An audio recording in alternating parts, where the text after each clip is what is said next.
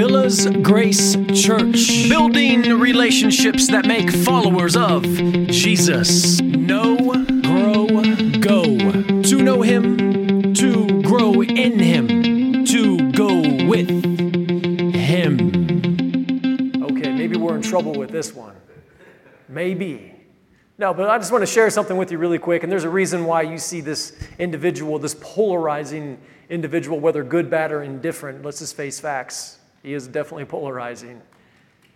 But I want to talk to you about sworn testimony. I want to give you a definition for it really quick. Sworn testimony is evidence given by a witness who has made a commitment to tell the truth. Therefore, any witness who refuses a sworn testimony is actually no witness at all. In this picture of former President Donald Trump, we throw him up here this morning because just last April he gave 7 hours of sworn testimony. See, for those of you that do not know, President Trump is being sued by Letitia James, New York State Attorney.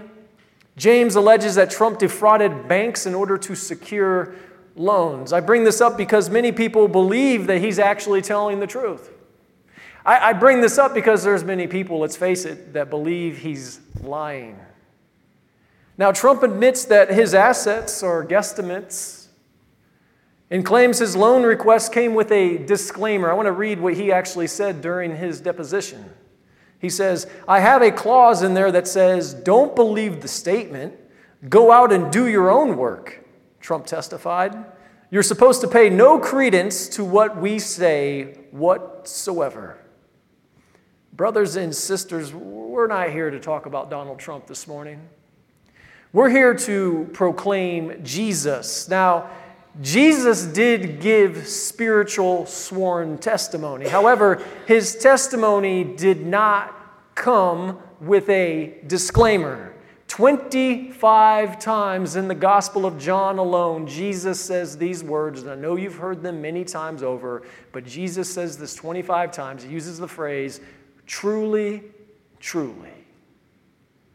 No need to guesstimate, no need for you to do your own work, just simply, truly, truly. And what we know about mankind after hearing Jesus' testimony, many believe he's a liar, while few believe his truth. And this brings us to the title of our sermon this morning, The Ultimate Testimony. The Ultimate Testimony. Today we are in chapter 5 of the Gospel of John. We're looking at verses 30 through 38, but we cannot forget that last week we were encouraged to know that Jesus is the one and only source of life. There's no other source out there.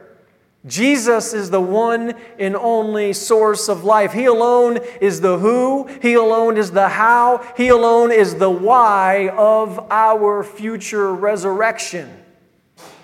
And this resurrection, as you remember from last week, is actually twofold. There's going to be a resurrection of the wicked and a resurrection of the righteous. And in John 5:19 through 30, as we just went over last week, he made his case with these 6 points, and these are just put here for the purpose of review. First, he said, I am equal with God. Secondly, he said, I am the giver of life. 3, he says, I am the final judge. 4th, he said, I am the sustainer of humanity. 5th, he said, I am the resurrection of the dead. And 6, he says, I am the physical embodiment of God's work. Today, as we continue in the Gospel of John, Jesus continues his testimony that he alone is the only source of life. So let's go ahead and get into our text this morning. John chapter 5, verses 30 through 38. I can do nothing on my own. As I hear, I judge, and my judgment is righteous because I do not seek my own will, but the will of him who sent me. If anyone alone testify about myself, my testimony is not true. There is another who testifies about me, and I know that the testimony which he gives about me is true. You have sent messengers to John, and he has testified to the truth. But the testimony I receive is not from man, but I say these things so that you may be saved. He was the lamp that was burning and shining, and you were willing to rejoice for a while in his light. But the testimony I have is greater than the testimony of John, for the works which the Father has given me to accomplish, the very works that I do, testify about me, that the Father has sent me. And the Father who sent me, he has testified about me. You have neither heard his voice at any time, nor seen his form. Also, you do not have his word remaining in you, because you do not believe him who sent me. Amen. As we look to put these verses into one sentence, the sentence is actually very simple.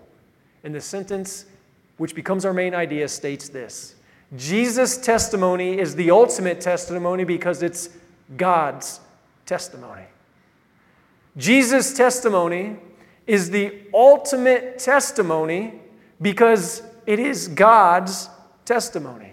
So let's just start here in verse 30 through 32, but we want to look right at verse 30, and we understand when we see verse 30 that it actually harkens back to John chapter 5 that we're in right now, verse 19. I want to read verse 19 for you. It's not going to be on your screen, but we must remember that this was written earlier. Jesus said, "Truly, truly, I say to you, the Son can do nothing of himself unless it is something he sees the Father doing. For whatever the Father does, these things the Son also does in like manner." See, first he sees the Father doing in verse 19 of chapter 5. But what do we see here this morning? He says, "As I hear."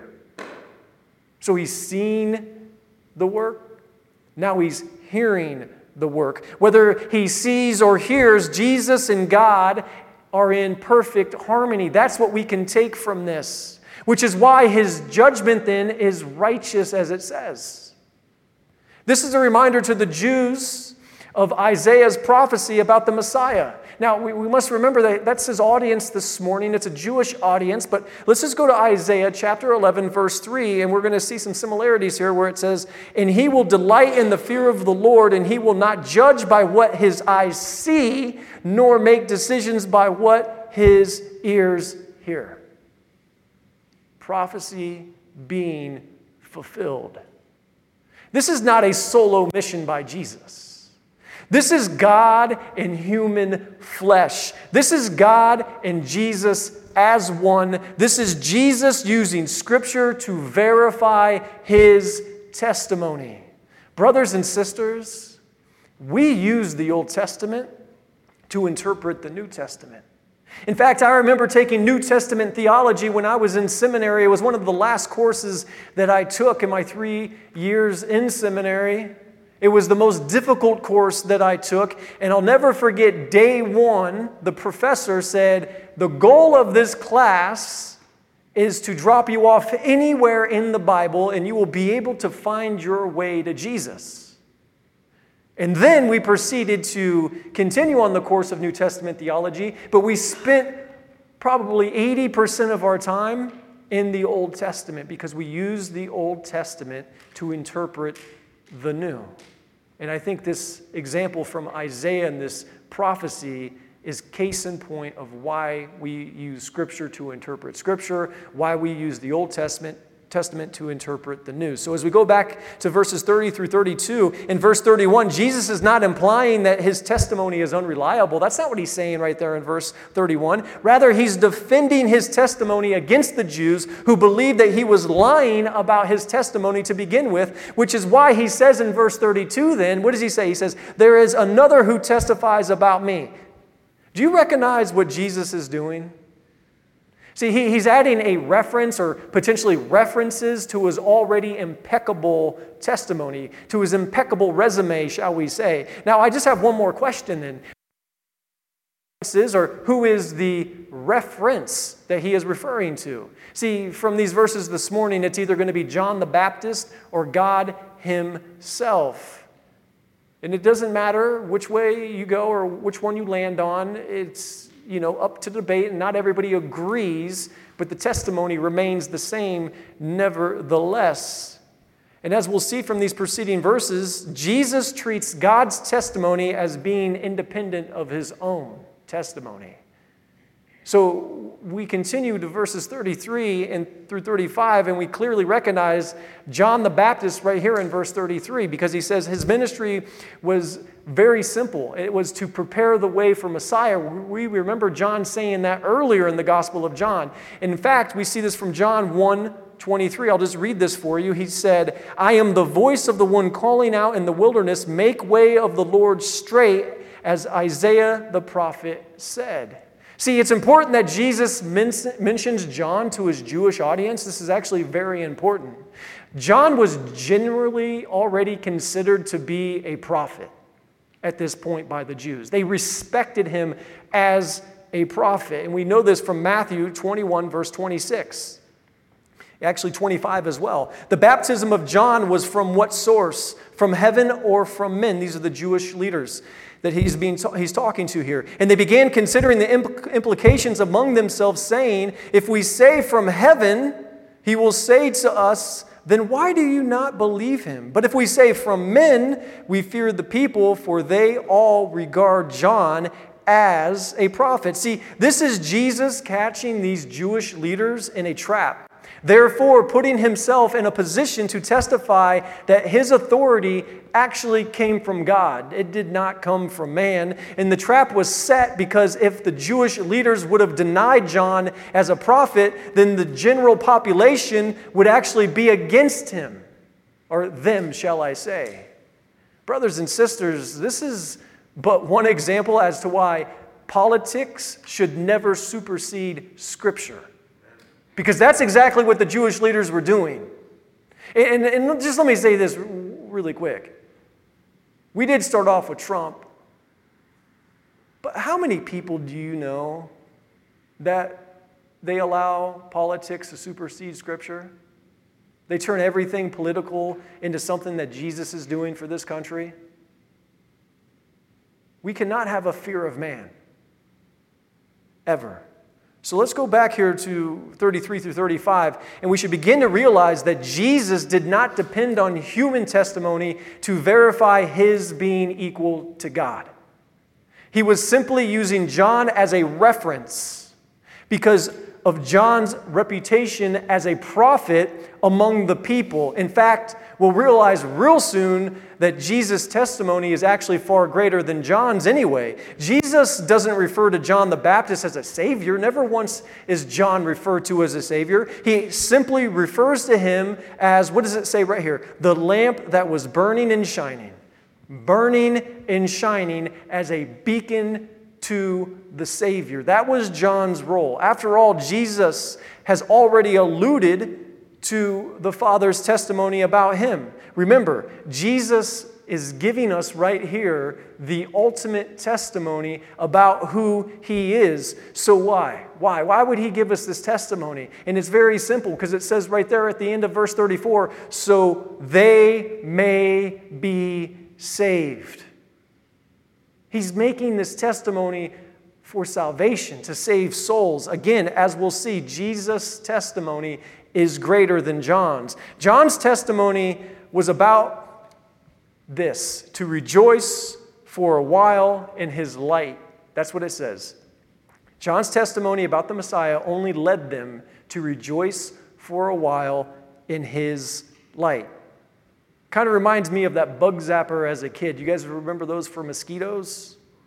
The mosquitoes just couldn't resist the light. They too rejoiced for a while until I used to love that sound as a kid in the summertime. See, John was the first prophet amongst the Jews in some 400 years. They were attracted to him until he preached the message of repentance. That's the zap that they felt all the way up until that point. Brothers and sisters, Jesus says these things so that you may be saved. So what does that look like? When you hear this testimony of Jesus, when it's really God's testimony about who Jesus is as Messiah, we realize that John the Baptist was a beacon of light to lead others to Messiah. What does it look like so that we may be saved. See, we must believe, receive, and repent. We must believe who Jesus is. He's God in human form, sent to save the world. We must receive His grace, which leads to faith in that truth. And then we must repent. We must turn away from our sin and back towards God. Again, this reminds us of our main idea then this morning. Jesus' testimony is the ultimate testimony because it's God's testimony. In verse 36, it's like Jesus is saying, yeah, John the Baptist is a prophet, but my testimony supersedes his testimony about me. Why? Because the very works that I do testify about me. Now, this is a very bold statement being made by Jesus, especially to the Jewish audience in which he's making this statement to. If you remember, John the Baptist was considered to be the greatest man to have ever lived up until this point. In fact, Jesus himself is the one that says this, and we see this from Matthew chapter 11, verse 11, where Jesus said, "Truly I say to you, among those born of women, there is none arisen, anyone greater than John the Baptist, yet the one who is least in the kingdom of heaven is greater than he." What made John the Baptist so great? I mean, why is Jesus saying this about John the Baptist? What is it about John the Baptist that just made him so great?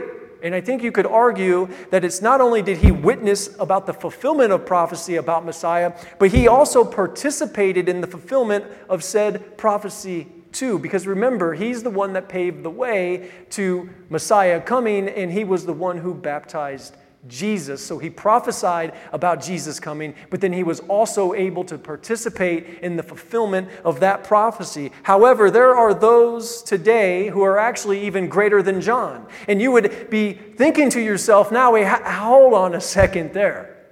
How are there anybody today that's actually greater than John? I mean, he was a prophet.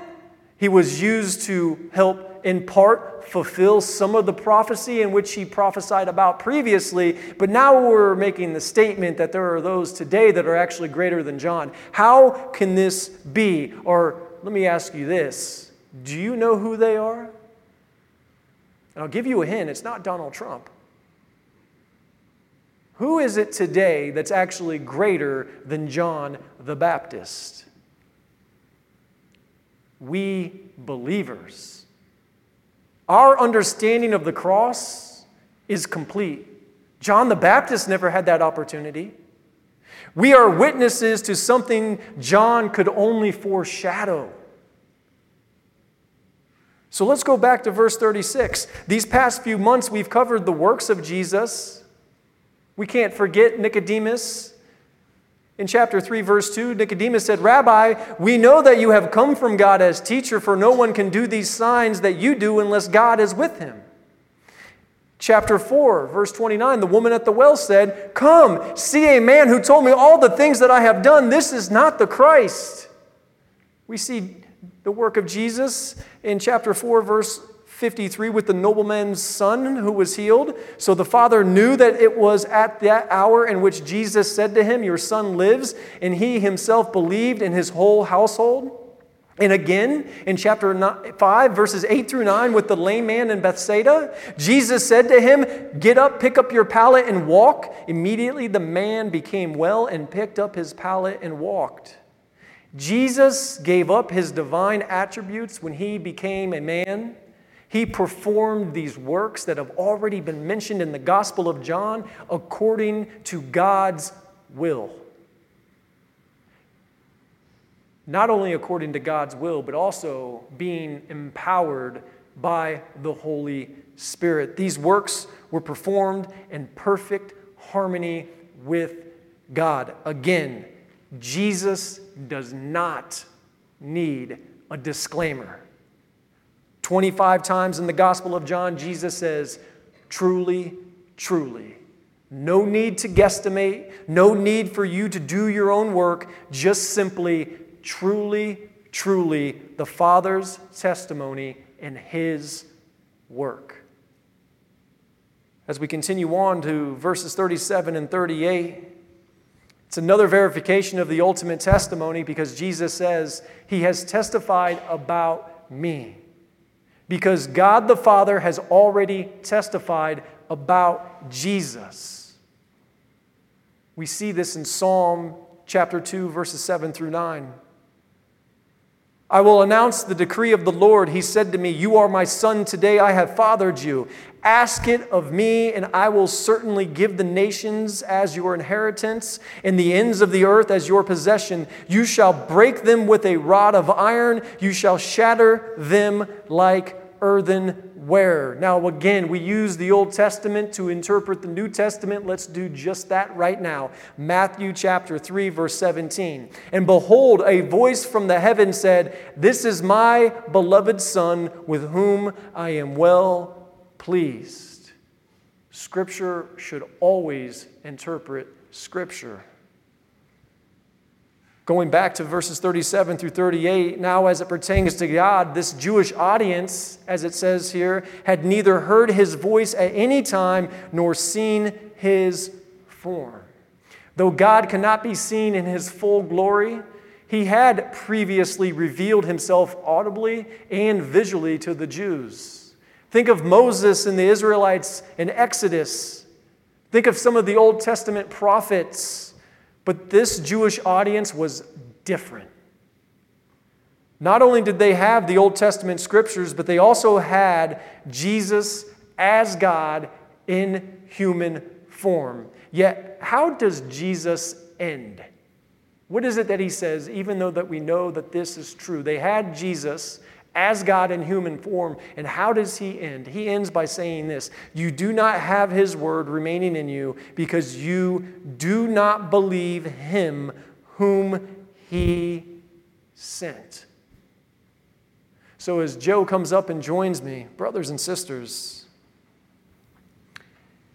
if you have believed, if you have received, and if you have repented, then you have the ultimate testimony written on your heart. Everything that God has testified about Jesus is written on your heart. It's those who do not believe that make God a liar. They believe the ultimate testimony comes with a disclaimer.